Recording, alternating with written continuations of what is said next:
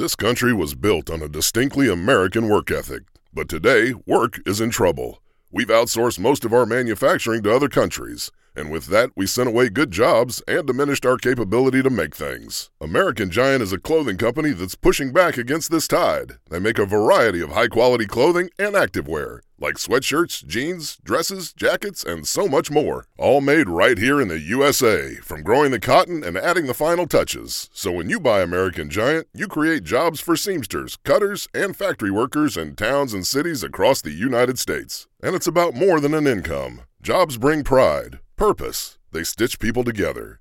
If all that sounds good to you, visit American-Giant.com and get 20% off your first order when you use code STAPLE20 at checkout. That's 20% off your first order at American-Giant.com with promo code STAPLE20. When you need mealtime inspiration, it's worth shopping Kroger, where you'll find over 30,000 mouth-watering choices that excite your inner foodie. And no matter what tasty choice you make, you'll enjoy our everyday low prices, plus extra ways to save, like digital coupons worth over $600 each week. You can also save up to $1 off per gallon at the pump with fuel points. More savings and more inspiring flavors make shopping Kroger worth it every time. Kroger, fresh for everyone. Fuel restrictions apply. Everything that I've done since I've been on this ship would have been impossible without you. I've failed to let you know that. I always knew it. I failed to tell you. I apologize.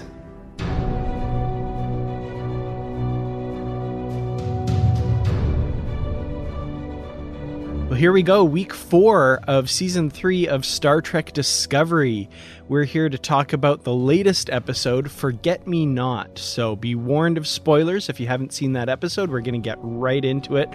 I'm Dan Gunther. This is Positively Trek.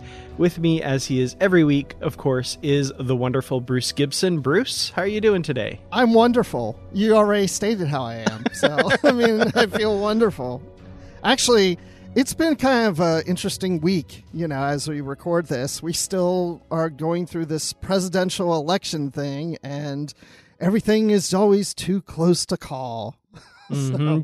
Yeah. So for the record, for people listening, we're recording this on Saturday morning. So as it stands now, yeah, we still don't know. I mean, we know, but we still don't know officially. But I feel like we need to bring another voice in here to talk about this episode, because there's a lot in this episode and we're going to try and spread it around as far as what we're discussing. So let's bring in, I'm going to say famed Star Trek YouTuber, Ketwalski. Ketwalski, welcome to Positively Trek. Oh, famed Star Trek YouTuber. I think you're giving me more credit than I deserve, but I love the intro. Thank you.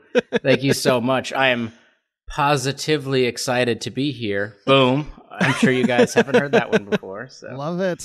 Oh, good branding. Good branding. Yeah, that's love right. It. Yeah. Yeah. Really excited to talk about Trek, Star Trek Discovery, and specifically this episode. Great episode. And I can't wait for us to deep dive into it. I definitely am pumped for it. Awesome. Well, I say famed YouTuber. I think in some corners, maybe infamous YouTuber, but we're going to get to that in our next episode. We're going to deep dive into you with your whole YouTube thing, and we'll talk about some of that. I think you kind of know what I'm going to be asking you about. I have an inkling of an idea. Yeah, I mean, some people think that, I'm really great, and some people think that, I'm not so great. I think that's probably the best way to put that. So, but yeah. Awesome. Yeah. Well, we will talk about that. We should have an election on the decision if we think you're great or not. Well, I think it's just going to be too close to call. Just perpetually too close to call. Yeah. Awesome. But yeah, so if you want to hear that discussion, stay tuned for our next episode. We'll deep dive into that. But for now, let's talk about Forget Me Not, because now, before I started recording, before I joined you guys this morning, I did watch a few minutes of your video review, Ketwalski, of this episode. And I have to say, we're kind of aligned on our feelings, because it seems like you overwhelmingly really enjoyed this one. I did. I kind of really I tried not to get too crazy, because I had this issue when I was reviewing Lower Decks where every episode was like my quote unquote new favorite because it just continued to get better and better, which is, great for that show. So Discovery's always been kind of a mixed bag, I think, for most people. Like, even if you will overwhelmingly say, like, yeah, I enjoy the show, there's still episodes in there that you're like, wow, that was pretty terrible. I don't know why they did that. So far, this season hasn't been that much of a mixed bag. It's been pretty even keel all the way through. And with this episode in particular, I spent a lot of time thinking about it. I went back and watched a couple of my favorite season 2 episodes in kind of comparison. And I think this might be my favorite episode of Discovery so far. Maybe really neck and neck for, second place. But overall, this was a really fantastic episode. It was really great. I really just enjoyed it so much. I really just captured my interest, and it was really fun and yet emotional. And there was a lot of exploring that we did for the Trill background stuff when we go into Trill, and then a lot of stuff with the crew. And we'll get into all that. But yeah, it was really just great. I absolutely loved it. Yeah, I'm kind of right there with you. It's up there for sure. I have a hard time with the word favorite, but it's funny you mentioned with Lower Decks because I had that same issue, especially with the back half of that season. Right. Like every new episode, I was like, oh, this is the best one. Yeah. It was a serious issue with Lower Decks. And I say that as like a joke. It's certainly not an issue that everyone is better than the last one. That's what you want. But it makes you kind of come across as a little disingenuous after like 10 episodes of like, no, this one's the best one. And they're like, pick one, guy. It's like, it's not my fault. Blame Mike McMahon. I'm glad we're having this conversation because it's this episode that I declared that I was no longer going to say this is a favorite or whatever. I'm done with that because for that reason, I can say it's one of my favorites. Okay, so for example, when I watched DS9 and The Visitor first premiered, when I saw that episode, I got so emotional from that episode that I said, oh my gosh, I think this is my favorite episode of Star Trek. And I ran with that for a long time. But then it became more of like, well, it's in my top 5. Well, it's in my top 10. I don't know where. And then when I saw this episode, I was just as emotional watching this episode as I was The Visitor.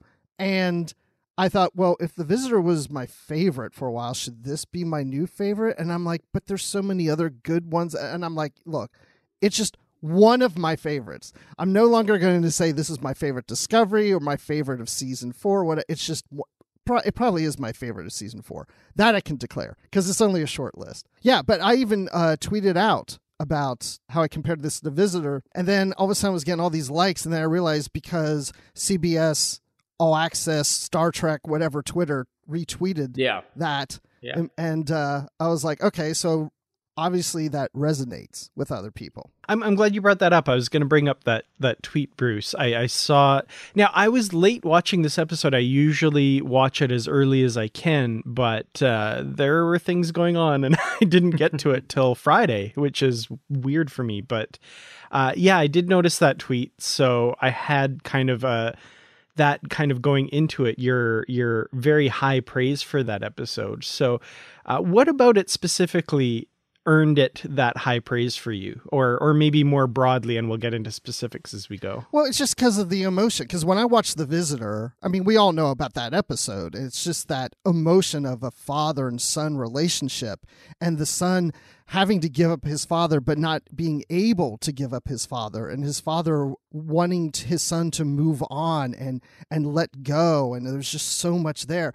And in this, it was twofold. I mean, we have a situation here with Adira and the Trill and this is a journey for Burnham too. And it's like, her finding herself and her having to come with grips with her memories and dealing with someone that she loved, that she forgot about, that now she's remembering, but then is gone and is a distant past, but still is here. I mean, there's so many strings that we're pulling there. And then in addition to that, with the crew and what they're going through and being cut off from loved ones and having a situation where they can't even bond with each other because they're so distraught with their internal struggles, and watching how them kind of go at each other is disturbing and it's sad. And I mean, I've never, I don't cry that much, and I wasn't bawling, but I had a tear going down this side, and I'm like, okay, that's weird. And then I had another on this side. I'm like, okay, that's really weird. Is it raining in my house? Yeah. Is there a leak in the pipes or something? What's going on? Yeah, so I'll let me jump on that, because I would say that one of the biggest complaints that people have levied against Discovery over the last several years is that it's too much action, not enough focus on the crews. And I think that they have really toned that down quite a bit, I think, in this season. Now, the first episode was I think, just like a jumping off point to kind of get everybody jazzed about the future. But even in the second episode, we spent a lot of time with just Saru and Tilly and them kind of working together. Third episode was, again, kind of them getting together. And then this one, they really dive into that, where almost the plot of finding the Federation is completely secondary. That is actually the C plot of this episode, which is to continue the exploration of uncovering that mystery. The A and the B plots are Michael Burnham and Adira on Trill, and then Captain Saru and the crew of the Discovery. And that, I think, showcases the level of effort that people have given in terms of feedback to the creatives over there, and their willingness to listen to the positive and constructive feedback and make those kinds of changes so that we're really getting a lot more of the things that we want, which is, we've been saying that. Like, I remember, like, there was a big thing, like, at the end of season 1 going into season 2, like, a lot of people were saying, I don't even know the name of the majority of the people on the bridge. I don't know any of those people. And they actually had that sequence where Captain Pike went around and had everybody sound off their names, just as like a roll call, just to let us all know. But now here we are, season 3, and it's like we know these people, and we're really attached to these people. And like you said, seeing them argue, it was like tough to watch, because now we really know them and we're getting to know them even more. And I think it's great. I'm super glad that they decided to really tone down the craziness of the quote unquote mystery plots. And they really kind of turned it into a focus of the characters. I think we'll still wind up with a larger mystery plot ending, kind of season finale, maybe even a cliffhanger, since we already know that they're filming season 4.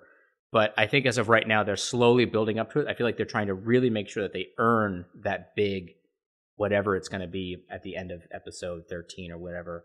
So I love it. I thought this is just a great episode. I could keep gushing about it, but I'll stop for now. But yeah, I've seen it said online, and I mean, don't get me wrong, I'm not in the camp that says like, oh, Discovery wasn't true Star Trek, but I've seen a lot of people saying like this is the most Star Trek-y episode Discovery has done so far, and in some ways I kind of get that. Like it definitely does tone down the action. It takes a breath. It focuses on crew relationships and the relationships among other characters and stuff. And yeah, it really does seem to put a pause on that perception that Discovery is just all action and no character beats. So in that sense, I get that argument that, this is the most Star Trek episode we've seen of Discovery, or at least in a while kind of thing. So yeah, I get that for sure. But, it's interesting that it's also the most Star Trek, because in a lot of ways it's not. In a sense, because when you think of Star Trek, you think, oh, everybody, at least our crew, everybody's getting along. And in this case, they're not. But that's what makes it so tragic, because we know everybody does love and care for each other. But there's tension, there's a rift going on between them because of the internal struggles that they have. But this whole episode is about broken relationships that don't need to be broken. Because even Adira not having Gray, I mean, the relationship broke not because Gray's gone, but just because she also doesn't remember. And then we have the relationship with Trill and the Federation that's broken too. Right. And that's just because of the circumstances. These are all solid relationships, but things just get in the way. Well, and that's the thing is, I feel like they really have finally cracked that nut, because I think they've constantly been struggling to figure out a way of getting a modern storytelling techniques invested into the construct of the feel-good moments of Star Trek. And you're right to say, like, this isn't, like, the fighting isn't really, like, quote-unquote Star Trek, but the way that they go about it and the rousing feeling at the end when they're all watching the movie together inside of the cargo bay, that was, it feels like they finally figured out how to bring in their more dramatic storytelling devices and then adding into that Star Trek flavor and mashing them together. I just think that they've really finally kind of hit a stride in some regards. And I think we should note that, because I think that they've done it kind of a little bit in the past, but this was episode, I think they really knocked it out of the park with that formula. And I think this was always expected, at least for me, that, as the seasons go, I think it will get better. I think they'll find their groove, and I feel this has proven that just the season. You mean alone. how there's like 50 years of precedence for that, and how every single series has the same problems? Yes. And if only people would just take a minute and think about it, but whatever. Yeah. It's fine. Yeah, one of the things that I really appreciated about this episode is those, as disturbing as they are, those arguments and that sniping at each other, it feels very organic, and it grows out of a real situation that makes a lot of sense. Like, I don't want to crap on all modern television, because that's certainly not the case, but there's so many shows where there's, people scheming and plotting in workplaces and putting down other people to climb up themselves, that seems to just come out of nowhere. And this really felt like, okay, what happened in episode 1 led into episode 2, it just really feels organic and makes sense for why Kayla is acting the way she is, for why Stamets and Tilly are acting the way they are, why Georgiou's acting the way she is. I mean, that's a whole other thing, but she hasn't changed at all. And we love her for it. Absolutely. Exactly. Yeah. So let's talk a little bit about this trip to Trill. And one of the things that I'm kind of realizing with this new setting and the circumstances Discovery finds herself in is that we can have exploration stories where you're exploring the galaxy, but it's familiar places because of how much things have changed all these years. And I loved this visit to one of the planets of a main character from the past, and that whole thing with the little continuity nods and stuff.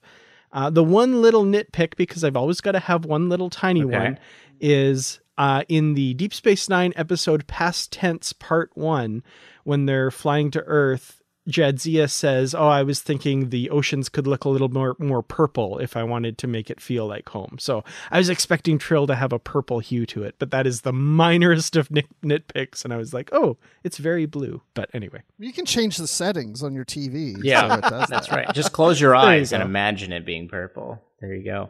Yeah. So I want to go ahead. You kind of touch on something, and I'm going to do my best to try to articulate this thought that I have in my mind, which is I felt like when Discovery first came out, we as Trekkies were holding the bag of the Star Trek universe in our hands, and we were looking at this Discovery show of being like, I don't think you could fit in here. I feel like a lot of people were like, this seems a little strange, like they have like the technology's weird, and it's like kind of the era is not really right, and there was a lot of like weird things about it that didn't really, like trying to fit a square peg into a round hole in some regards. But now that we're here in season 3, the universe of Star Trek has now completely gone in a different direction. We are just as lost as the crew of the Discovery. So instead of, looking at the Discovery from the Star Trek universe perspective, now we're sitting on the Discovery with that crew looking out into this foreign universe, and we're rediscovering this galaxy together with them. Does that make sense? I don't know if that makes sense, but it's almost as if instead of looking at them as though they're the foreign entity into trying to get into our franchise, like get out of here. I feel like now it's like we know these crews. We've been with them now going on 3 years. We know who these people are. And now we're exploring the strange unknown, even though it should be something that we do know, but we actually don't. We know just as much as they do, which is essentially nothing.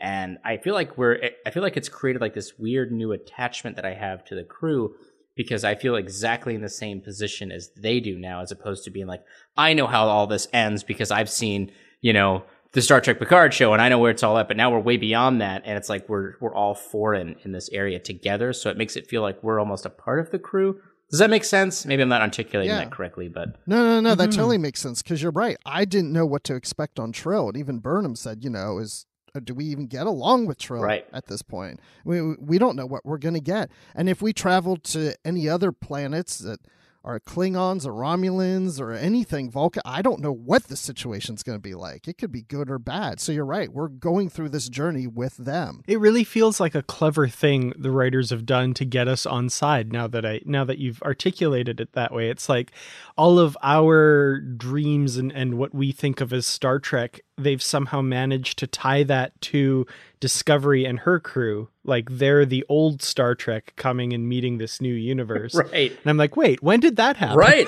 But you're right. Right. Exactly. It's like now they're the ones that represent the ideals of the franchise that we knew. And now all of us, even us as the viewer, we're the fish out of water characters. We're the ones that are out of water. And it's actually kind of really smart. And I hope that this season pays off in a lot of good ways, because this might be the quote unquote growing the beard season for Discovery. They're well on their way. They're getting the stubble. They have a mustache, they're getting there. But yeah, it's actually kind of, God, I wish we could get like Kurtzman on the show or something to talk to him about this stuff, because I wonder if they thought about that. Like, how do they make it so that the Discovery is actually the representing of the Star Trek ideals? And the best way to do that is put him in a place where it's so crazy that there's no other reference point other than the crew for us as Trekkies. It's really smart. I think it's really smart. Well, let's talk about one of the new characters. So a character we got introduced to last week, Adira. We see her story play out in this episode as they journey to Trill.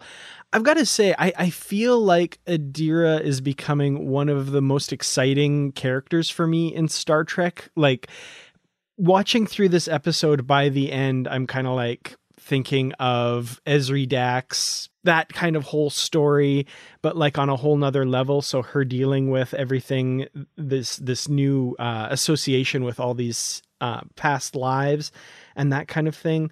I'm really excited to see. There's so much potential packed into this character. What do you guys think of Adira as a character going forward from this point?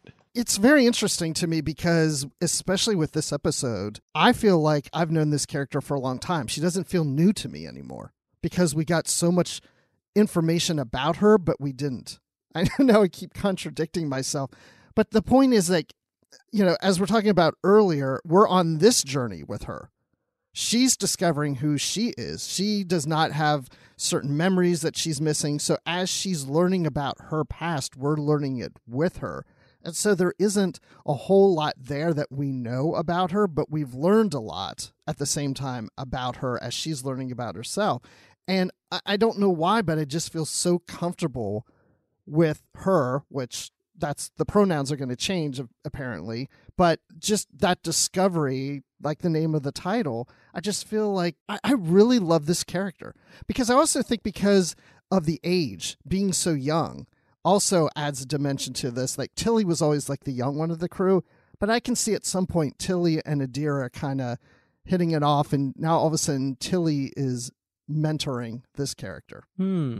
Interesting, yeah. I would say that even in the episode 3 introduction of the character, that fun sequence between her and Stamets is where I kind of fell in love a little bit with this character. And I think that is in no small part due to the portrayal by the actress, Blue Del Barrio, I believe is her, is the name of the actress there. And I think that the portrayal and the way that, like, it's almost like a vulnerability, but also like a toughness, like you said, like it's like a teenager toughness where it's like, I'm strong and I don't need anybody, but also I'm definitely not strong and I kind of do need somebody, and it's like this kind of like street toughness where it's like, I've had to survive on my own and I don't need nobody. But also, please, could you like hold my hand as I get into the big pool, And it's like, it's like that scene with Burnham where Burnham's like, "Oh, fine, do it on your own," and starts walking down the corridor, right, and Adira catches up, right, exactly, And they play that up in a way that is not like too childish, but in a way that is, I think, still resonates and makes a lot of sense, and you can still feel that. And I just think that the character, I think, like Dan, you said, like the character, it feels like we've known this character for a while. And I really do think that that's based off of the actress's portrayal and the writing and the fact that they've connected it to the construct of the Trill, which we're also, as Trekkies, are very familiar with. So we're able to have a lot of reference points there and understanding a little bit about the character. And like we said before, like the fish out of water construct, we're fish out of water with her too. She's a fish out of water, and she's rediscovering who basically all the memories of everybody that's inside the symbiote. So it's like this whole thing there. And yeah, I think the character is great. Fantastic addition. Honestly, both of the newer additions, you had Book from the first few episodes, which I'm sure he'll come back, and then Adira, both additions were awesome. Really fantastic. Yeah, and we also got an introduction to another new character who their story kind of took a different turn than I was expecting. And it turns out that Gray is a past host of the Tall Symbiont, which Adira now carries, but will apparently also be kind of continuing forward because Adira is seeing him in some form as well. So what did you guys think about Gray and his introduction into the story here? I'm just laughing because as you're describing that, I started thinking about how Tilly had her imaginary friend that wasn't. Oh, that's very right. They love a good imaginary friend on Discovery. They love it. Right. I didn't even connect that. Yeah. That's funny. I didn't until you were just talking about it, and I thought it'll be an interesting if there's a scene where Adira's trying to explain Gray to Tilly, and Tilly's like, yeah, I know, I had one of those too, and she turned out to be evil, and whatever. But I was surprised too, because I was expecting Gray to be an actual live character that we meet on Trill. Yes. Because when they're going to Trill, I thought, okay, this is the point we're going to meet Gray, Right. and the symbiote's going to move over, and totally different scenario than I was expecting. And I thought, okay, is this a one-time thing? But then when we get to the end of the episode and seeing Gray sitting next to Adira, it's like, okay, so again, now I'm starting to think of Stamets and Colbert, where Stamets was seeing Colbert. It's like the same things where people have somebody that's close to them that keeps appearing that nobody else can see. It's kind of strange. But because this is a Trill, and we've seen this with other past Trill, like with Dax, we know they're in connection with past hosts. So it's nice that Indira still gets to carry Gray along with her. I agree. I think I loved the introduction because I think it was unexpected. And I agree. Like, I think pretty much everybody was like, oh, we're going to meet Gray on Trill, and then they're going to kind of connect. And then maybe Gray is going to join the Discovery, and they're going to continue on with their adventures together with the crew. But the twist being that that's already over, which I guess connects back to the overall theme of this show right now, which is the critical event has already come to pass. You know, the burn, it's already come to pass. And now we're dealing with the fallout of uncovering that and dealing with that. This situation, Gray's already dead. Gray's been dead. And now we're dealing for years at this point. Because I think Adira had said that she was with the EDF for a number of years, I think, if I'm remembering episode 3 correctly. But there was a period of time where there was no remembering of who Gray was, and now we're dealing with that. It's already happened, so now we're kind of dealing with it. And it's definitely thematically connected in a lot of ways, and I thought it was a great way to introduce that character. I don't really know. I didn't really talk too much about this in my review of the episode because I don't really know what to make of the whole situation where Adira can still see Gray and what that means, because I don't necessarily know, and maybe you guys can, kind of guide me on this, is I don't feel like that may necessarily be the craziest thing for a Trill to be like kind of seeing, quote unquote, seeing them. I know that they're connected through like their memories and stuff like that, but has that ever not been said? Like, has it been ever stated that, oh, we don't see our past lives in that fashion? I don't know if there's like no precedence for that, or if it's something crazy different because she's a human and now this is like a new breed of quote unquote Trill. Well, there's a Deep Space Nine episode in season 7, Field of Fire, where Ezri kind of does a little ritual to bring forth Duran, and he helps her in a murder investigation, and only she can see him. So I'm wondering if like this is like whatever biological processes that does to bring him out and mentally visible, if that has happened for Adira somehow without realizing, because again, lack of training, yes, the fact that she's a human, etc., it could be something like that. Yeah. Okay, so there's a bit of precedence there, so it could just be a residual from being in the pool, but you're right, it could be something to do with her being a bit of a hybrid. I think in this situation would probably be an appropriate term. I don't like the term abomination, like old boy was throwing out there in the episode. So there's a bit of precedence there then. So that's why I say I don't really know what they're doing with that, so I'm kind of like, just like, okay, that's a thing, and I think we'll find out what that means later. But that you're right to say, Bruce, that there's a lot of connections with other characters on the show that have seen people, quote unquote, seen people that other folks can't see. So maybe this will be a way for her to connect with Tilly, because Tilly would be like, yeah, I mean, I was seeing somebody for a while, and they turned out to be a bit crazy. So, well, I also like thinking about this as we're talking about Gray, that this is, it was presented in the press as a first transgender character, And I know some of us have said, well, we don't want them to really play it up like, hi, I'm transgender and does everybody accept me? Because in the future we want to, it's just normal. It's just, right. It's nothing big. And that's really what they approach here. There was no call out like Gray shows up and says, hi, dear, it's me. Remember, I'm transgender. It just is. It's like there's some people that may not even realize that this actor is transgender to begin with. Right. And they haven't really addressed it at all on the show, which I think they'll probably get into, because I think Adir is supposed to be non-binary, and then Gray is supposed to be transgender. But I mentioned this in my review video where I feel like for as lot of flack as people like to give Discovery for being too woke and hitting people over the head with a quote-unquote woke agenda, I think that the relationships of, and I say non-conventional as lightly as I possibly can, and hopefully that's not language that upsets anyone, is, like the relationship between Culber and Stamets I thought was beautifully written and very well laid out. Like, it wasn't gratuitous, it wasn't cartoonish, it was played as a very serious relationship. They took it seriously in the show, and it was effective. And I feel like they did the exact same thing here, where it wasn't gratuitous and it felt very real and very raw. Like when Gray was laying on the floor dying and Adir was like, I'll take the symbiote, without even really understanding what that means. I mean, I thought that was just a very raw emotional moment, and it had nothing to do with any of the sexual preferences of anybody. It was just a raw moment between two people who love each other. Yeah, and that's how I took it too. It's just the emotion. It's just these two people. I wasn't viewing them in a certain way. Right. It's just the love between two people.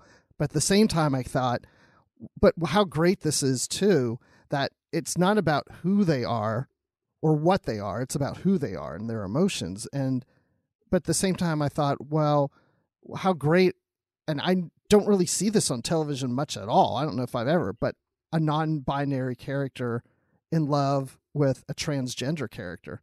I mean, it's like, this is something that we don't see very often, and it's played so naturally, and it's so beautiful because of the love between these two. And that's what it's about. It's about love. It's not about what you are. It's the love between two people. Absolutely. Yeah. I couldn't agree more. Just the fact, again, like you said, that it's so normal, it's so natural, it's not even called out. This character is her boyfriend, and that's all the commentary we get on that, basically, which is excellent. So moving on, we've talked a little bit about the issues between the members of the crew, and we've got Kayla and what's been going on with her and her very disturbing haiku at dinner there that Saru organizes. But the impetus for that dinner is interesting and something that I want to talk about, because Saru is querying the computer for suggestions about, how to help the crew. And we see like the sphere kind of flash up on the screen a little bit. And then the voice morphs into a very familiar voice that we've heard before. So I'm obviously talking about kind of what seems to be the birth of Zora, the AI that controls Discovery's computer in the Short Treks episode Calypso. So this is the latest in kind of a string of hints that episode is going to somehow play into the continuity at some point.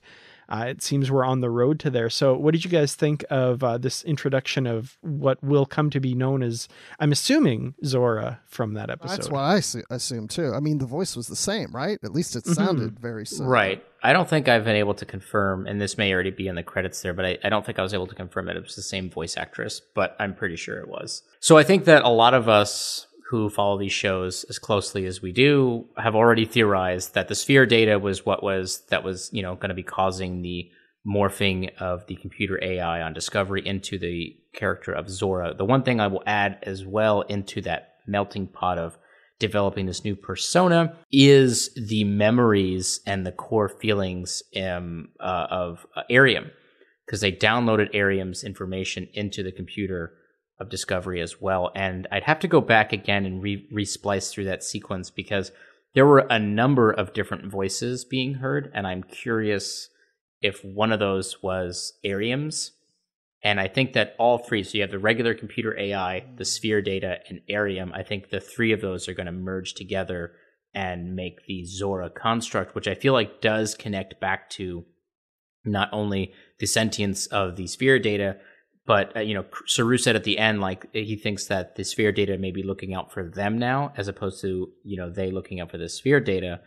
And I think Arium's emotional connections to the Discovery crew may be impacting the personality of Zora to really protect the crew, because that would be something that Arium would want to do, obviously. And we saw a lot of that in her death sequence, where she tried to override her programming and do everything she could in order to stop hurting the crew. So I think we're definitely on that road. We're on that road. But of course, then that adds to the question of how the hell does that tie into sitting in a nebula for 1,000 years? That's the big question, is what the heck is that about? What is all that about? And I don't think we have an answer to that right now.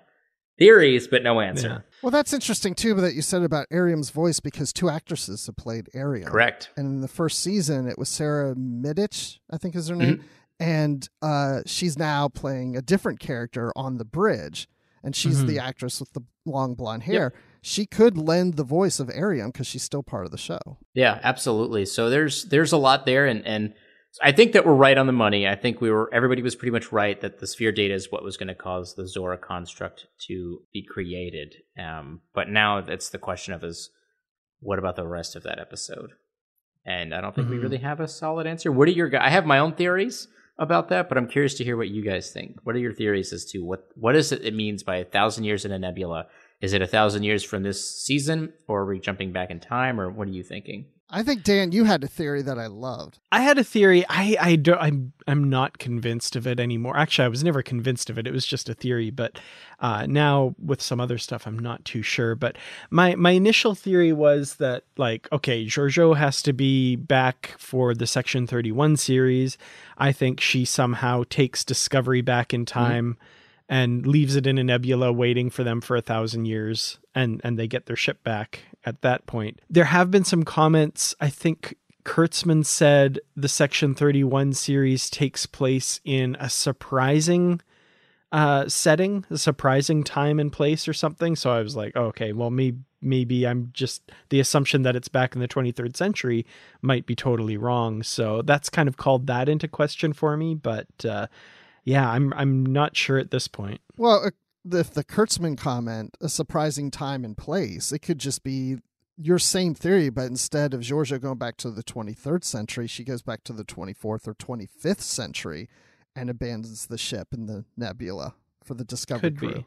So yeah, because Zora does say almost 1,000 years, which could be, I think, anywhere from 800 to 950. Right. Yeah, exactly. Like, who knows? Yeah. So that's a good point. I think that your theory is correct. I think that I actually think that there's actually more evidence in this episode that there's going to be a jump back utilizing the spore drive, because there was a specific set of emphasis on Saru saying, Stamets, I need you to develop a way to develop an interface that doesn't involve you in order to use the spore drive. And they're talking about dark matter. And I think this dark matter construct is what's going to enable them to be able to jump in time, not just through different areas of space. The big question I have is, why would Georgiou need to take the ship back? And why would the Discovery crew let her do that? Because as we know, there's only one shuttle left in the cargo bay of the Discovery. So that means that did all the crew load up into the rest of the shuttles, and then they left the ship and let Georgiou jump back, and then they turn around and there it is in the nebula where she parked it. Basically the plot of Back to the Future 3 is that what we're going to be doing here? I don't know, but why would they do that? I don't know, but I think that that's the most likely thing, because she just says almost 1,000 years, which could mean anything. And they can do a little like mini retcon with that 1,000-year thing where it's like, well, she said almost 1,000 years. What we really meant to say was 823 years, because that's when Georgiou jumped back, and that's how long it's been sitting there. So I think that that's a fair assumption, I think. But Bruce, what do you think is going to happen? Well, just based on what you guys are saying, I do believe that this is probably going to happen. And to your point, why would Georgiou do this, and why would the crew abandon the ship? I just wonder if Georgiou she's all about power. And at some point she's like, think of all the power I would have with this knowledge of the future and taking that back to the past. And if I could just, convince the crew, make the ship is about to blow up, and they leave thinking it's going to blow up, and they all leave in the shuttlecraft, and then it's like, nope, it's not. And then whatever goes back to the past, and that's where Section 31 starts, is her trying to get whatever power as she's part of Section 31 because of the knowledge she has of the future. And that could be a whole nother interesting twist, because that would certainly be a sequel to this series, because you really can't get into Section 31 and understand everything she's doing unless you really watch this series, because it's taking that knowledge from the future into the past. Right. And it could be a situation where she jumps into the past in order to take control of Section 31 in an attempt to stop the burn from occurring, because maybe they uncover, was it an alien species that was doing something that maybe she's going to go back in past to try to stop them? Is it a situation where certain technologies were being developed by Starfleet and she's going to try to go back in time to kind of steer them away from that to see if they can maybe it was Section 31 that caused maybe it was burn. Section 31, right? And maybe she thinks, like, if I go back and I lead them, I can prevent them from doing this, and we can save the universe from dealing with the burn. And that could be a bit of a reset. And maybe the crew's like, well, we can't all go because that's going to contaminate the timelines too much. But maybe if you go back by yourself and then hide the ship, it should be better. I don't know. We're spitballing ideas here. Maybe there's a lot of plot holes in that idea. But, there's something here. I think we're very close to figuring it out. I feel like we're super close to understanding where this may be going, but they could pull something crazy on us. I was talking to somebody the other day where I was theorizing that wouldn't it be weird if the Discovery jumped to an alternate universe and they don't even realize that they're in an alternate universe because it's so far in the future that they're not even aware of the fact that they're in a totally different universe. Could be Kelvin, could be Mirror Universe, could be something else. I don't know, but they wouldn't know yet at this point. Maybe not Mirror Universe because there would be Terran Empire stuff everywhere, but you know what I mean? Like maybe there's some other twist that we're not even cognizant of that they're going to pull out on us by the end of the season. But I think based off of the evidence available right now, I think we're pretty much on the money. Yeah, no, definitely. And lots of interesting theories and ways we could go. New crazy theory that, probably isn't the case, but I think predestination paradox. They send Georgiou back to prevent the burn, and she's what actually causes it in the first place. That's... I hope not, nice. But there you go. Well, and it's always like these little bits of surprises and stuff. And this is something that's been nagging at me for a while. But, when we see that Delta shield in Discovery and it's got like that 1/3 with the line going down, it's so different from any other Star Trek past and present. But I'm thinking, okay, in that time frame, in the 23rd century, that's what it looked like. But then when we go to the future, we see on that space station or whatever, the box and stuff has that line again. And it's like, I don't know. There's just a part of me that thinks, is this the prime? I know it's the prime timeline, but is it just a little skewed? Did something happen? Or I don't know. There's just something a little off about it. I know the visual representation of the series is just kind of a reimagining of it, but there's still a piece of me that thinks, when they plant little seeds like Burnham's mentioning the Gorn or, whatever, there's just things that make me wonder if they're giving us little hints that this might not be quite the timeline we think it is. Well, I think that the visual stuff is kind of, I think is subjective because it's like, okay, obviously they brought some of the creatives over from the Kelvin Universe movies, so there's going to be some crossovers in terms of visually designs and stuff like that. And yeah, they were reimagining some of the things, so that's like, okay, maybe that's something, maybe it isn't. But I would say a hard line of a breadcrumb is, and they haven't resolved this yet, which is, why is it that when they jumped into the future, they did not arrive at Terra Elysium like they were supposed to? They were supposed to be at Terra Elysium, and they were supposed to meet up with her mom, and they weren't there. And when she reached out to Terra Elysium, they had never heard of Dr. Burnham. So yeah. I don't think that that's a coincidence. I don't think that that's just lines that they're just reading off and they're writing off. Right now, obviously, the mission is to be finding the Federation and getting things kind of squared away. But I think that that's something. There's a reason why they didn't arrive at the location they thought they were going to. I really do. And I think that there's something going on there that they haven't revealed yet. So there's breadcrumbs. There's breadcrumbs for sure. Oh, yeah. Yeah, the Dr. Burnham thing is a really good point too, because they made an actual effort to call that out in the episode. Yep. So if they were just going to forget that storyline, I feel like they just wouldn't bring it up, but I don't know. There's something there for sure. Yeah, for sure. And that's why I say, like, there's with the available evidence that we have now, I think our theories are pretty solid, but I feel like there's more yet to be revealed, not only just about the burn, but about what's going on in this universe. And imagine that twist that they're actually not in the same universe, that they thought maybe they're in a parallel universe. And there was just something crazy with the time suit, because it's just crazy time suit stuff. Like, they just got the crystal, they just made the suit. They didn't know how it worked, to be honest. They really didn't. And she was having all those problems getting it to work at the end, and and then she did all these time jumps and stuff. So who knows what's going on? It's interesting. Mm-hmm. It's very interesting.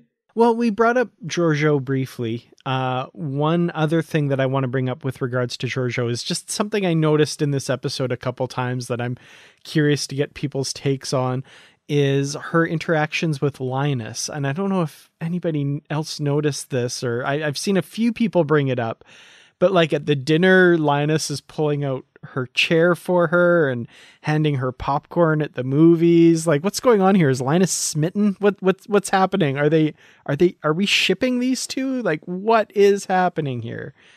Given their interaction a few episodes ago as well. I never thought anything of it until I saw somebody mention it online. I was like, oh. I mean, I just figured it's just Linus is just a really nice guy, and Georgiou isn't. And so it's a great play of the two of them, her having to deal with somebody who's just a nice gentleman. That's all I took it for. So I would say that you would be right, Bruce, and that may be the case. But there is something that happened in the very beginning of maybe it's the middle of the second episode, where Georgiou gets out of the turbo lift, and I forget who she's talking to. Nan, yeah, it was with Nan. Yeah. And she stops Linus and asks him about his eyesight capabilities, or like his vision capabilities, and he's like, "Oh, I can see all sorts of crazy stuff." And I forget what his line is. I'm paraphrasing. You guys know what I'm talking about. And we never resolve that. We never understand why she asked him that question. We never understand why the two of them walked off, really, and what necessarily they could have been talking about. I mean, am I remembering that correctly? I feel like we didn't really get a resolution to what the heck it was that they were doing together. And since then, they've had like this really weird interaction where, like, are they friends? Are they doing something weird? Like, what are they doing? Yeah, it doesn't mean that it's a romantic relationship. It could be, but it could be anything. But there is some type of relationship. There is something going on between those two. And maybe, they've developed a friendship because she has Linus working on something with her. It's possible. It could be a romantic relationship, though. I mean, her being from the Terran Empire, I don't think she has any qualms about just doing all sorts of weird stuff. We had that really interesting sequence in season 2 where she's talking about some kind of threesome, I think, between Stamets and Culber and herself, and she's open to all sorts of different things. So who knows? Maybe she's getting a little friendly with Linus. But yeah, it is interesting. There's something going on there. I don't think we know what it is yet. I don't think it's going to be like major plot revealing, like, oh yeah, he's been working on this micro universe and like some kind of crazy thing, I think it's just going to be something that's like, oh, that's interesting. There's some off camera development there. Awesome. Yeah. It's just there. Yeah. There's just enough to like make people who are watching closely kind of go, what's happening there? So yeah, I'm nothing to really base any kind of theory on at this point. It's too early, but let's keep an eye on them, I think, is our going forward. Oh my gosh, I figured it out. So they fall in love, but then he eventually rejects her for someone else. She gets mad and says, if I only had another chance with him, and she takes the Discovery back in time so she could get Linus earlier before he meets this other person. And that's why she goes back in time and abandons the crew in the future. It's a love story. But overshoots it just by a few hundred years. Whoops. I would say it's even more selfish. Like, there's a specific aphrodisiac she wants to have with her and Linus, and it's only in the past. So she jumps all the way back just to get it. I love it. I love it. It's a lot of effort.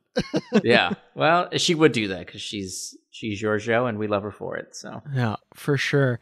Well, I guess final thoughts on the episode Forget Me Not. So, Ketwalski, why don't you lead us off with just kind of your final thoughts and wrap up? Final thoughts. I know we didn't get a chance to really talk too much about it, but one of the big standout moments I think for this episode was Wilson Cruz. Always been a great character, but I really feel like he's stepping into the role of a bit of ship's counselor in some regards. And I thought that he, really did a fantastic job carrying a lot of the, the proper emotional threads throughout the episode, especially for the Discovery crew and his interactions even with Burnham, even though it was for just a simple sequence. But yeah, Wilson Cruz did a fantastic job. I want to see more of that in the show. So hopefully there's even more. We just keep dialing that up because I think he's a great actor and I want to see more of that. Overall final thoughts of the episode were, if the rest of this season is at the same caliber of writing of this one, then I would say that at the end of all this, Star Trek Discovery has officially grown its beard and has become a successful show. So if they keep this up, they keep up this momentum, they keep up this quality, I think we've got a good, solid season, and I think that everybody can enjoy it. So I look forward, and I can't wait for the rest. I'm literally wish that they would just release all the episodes already so we could just binge through it because I want to know what's going on. So I loved it. Yeah, really great. Awesome. Bruce? Yeah, and to your point, not just the writing, but the directing of this episode, if we have this kind of directing going forward, the editing, the whole pacing, I mean, everything about this episode to me was nearly perfect. And just little moments, I was just noticing things of the approach the director had. Like, for example, Culber and Detmer having their talk. It wasn't that they were talking in sickbay or the corridor, but just standing there in the doorway and just leaning against either side of it and just being there. Like, that's an unusual shot. We typically don't see that in Star Trek. You're either in or out. You just don't stand at the doorway and just leaning against it. Two people like that. Just little things like that peppered throughout with different shots I was seeing in different angles of things. And if go back and watch just the way the camera works on some of these or the blocking of the actors, you'll see some really different things in there. And then also, in addition to that, little things like them eating the meal together. I love that whole scene, but if the food is colorful like it is in Journey to Babel, so I picked up on that. And then just, for example, Adira going through her whole thing, what do you call it? That realm she's in where she's communicating with the symbiont, and Burnham's there. And then when she finally gets to the point where she now can communicate and understand the symbiont inside of her, then the past hosts walk up. And I lost it at that point too, believe me. And if anything, I want to screenshot that. I didn't get to do that, but I wanted to see the different uniforms, really study those different uniforms. But there's so much here. I mean, yeah, overall, I mean, perfect episode. It's one of my favorites, remember? And definitely my favorite of this season, even though I loved every episode so far this season. So yeah, I mean, if I had to rate this, I would give it 5 out of 5 Trill symbionts without a host. Wow. Yeah. Strong rating. Good rating. Yes. Yep. Yeah, I agree with everything you guys have said. This was an incredible episode. Bruce, I'm glad you brought up that sequence with the different hosts. I was going to mention that as just, I was getting really emotional at that point. Of course, then, when Gray steps out from behind and it's just the waterworks a little bit at that point. Great stuff.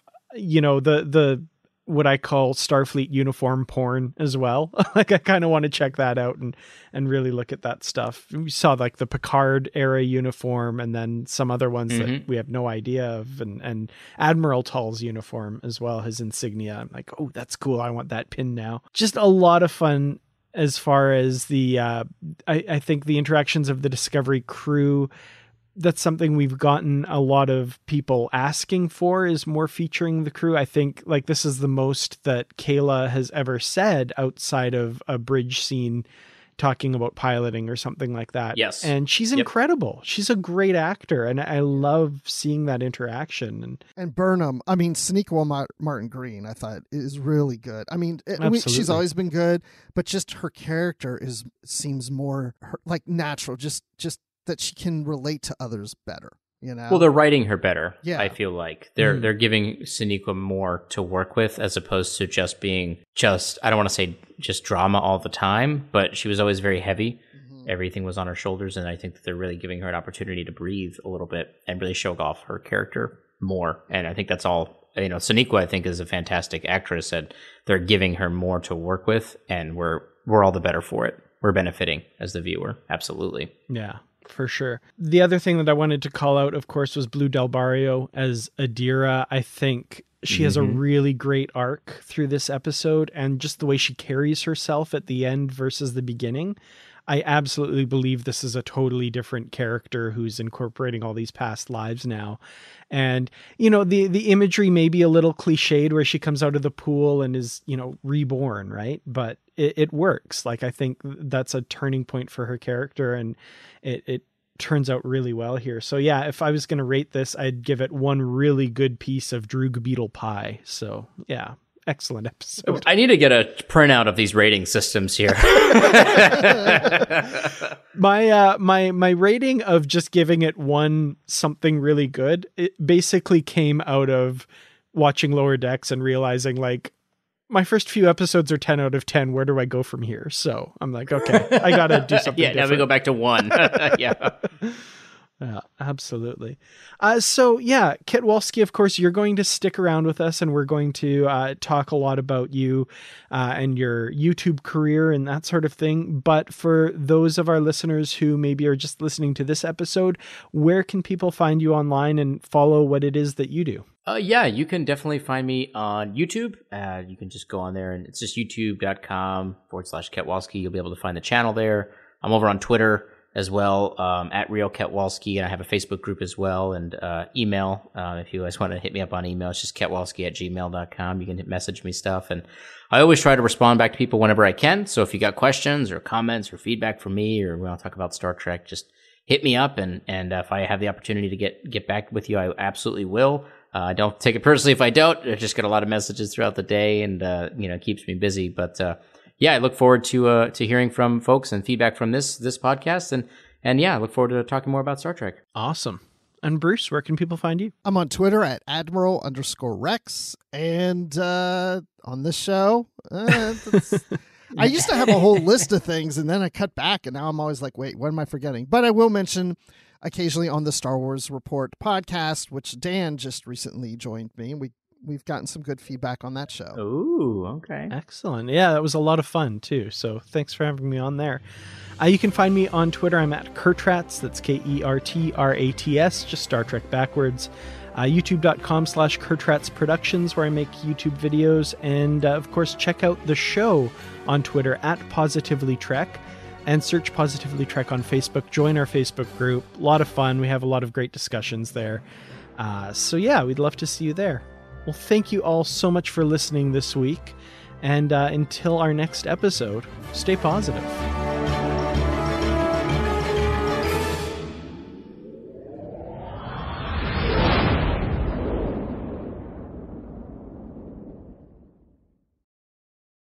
When you need mealtime inspiration, it's worth shopping Kroger, where you'll find over 30,000 mouth-watering choices that excite your inner foodie. And no matter what tasty choice you make, you'll enjoy our everyday low prices, plus extra ways to save, like digital coupons worth over $600 each week. You can also save up to $1 off per gallon at the pump with fuel points. More savings and more inspiring flavors make shopping Kroger worth it every time. Kroger, fresh for everyone. Fuel restrictions apply. Save big on brunch for mom, all in the Kroger app. Get 16-ounce packs of flavorful Angus 90% lean ground sirloin for $4.99 each with a digital coupon. Then buy 2, get 2 free on 12 packs of delicious Coca-Cola, Pepsi, or 7-Up, all with your card.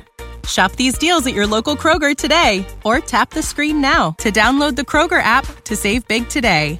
Kroger, fresh for everyone. Prices and product availability subject to change. Restrictions apply. See site for details.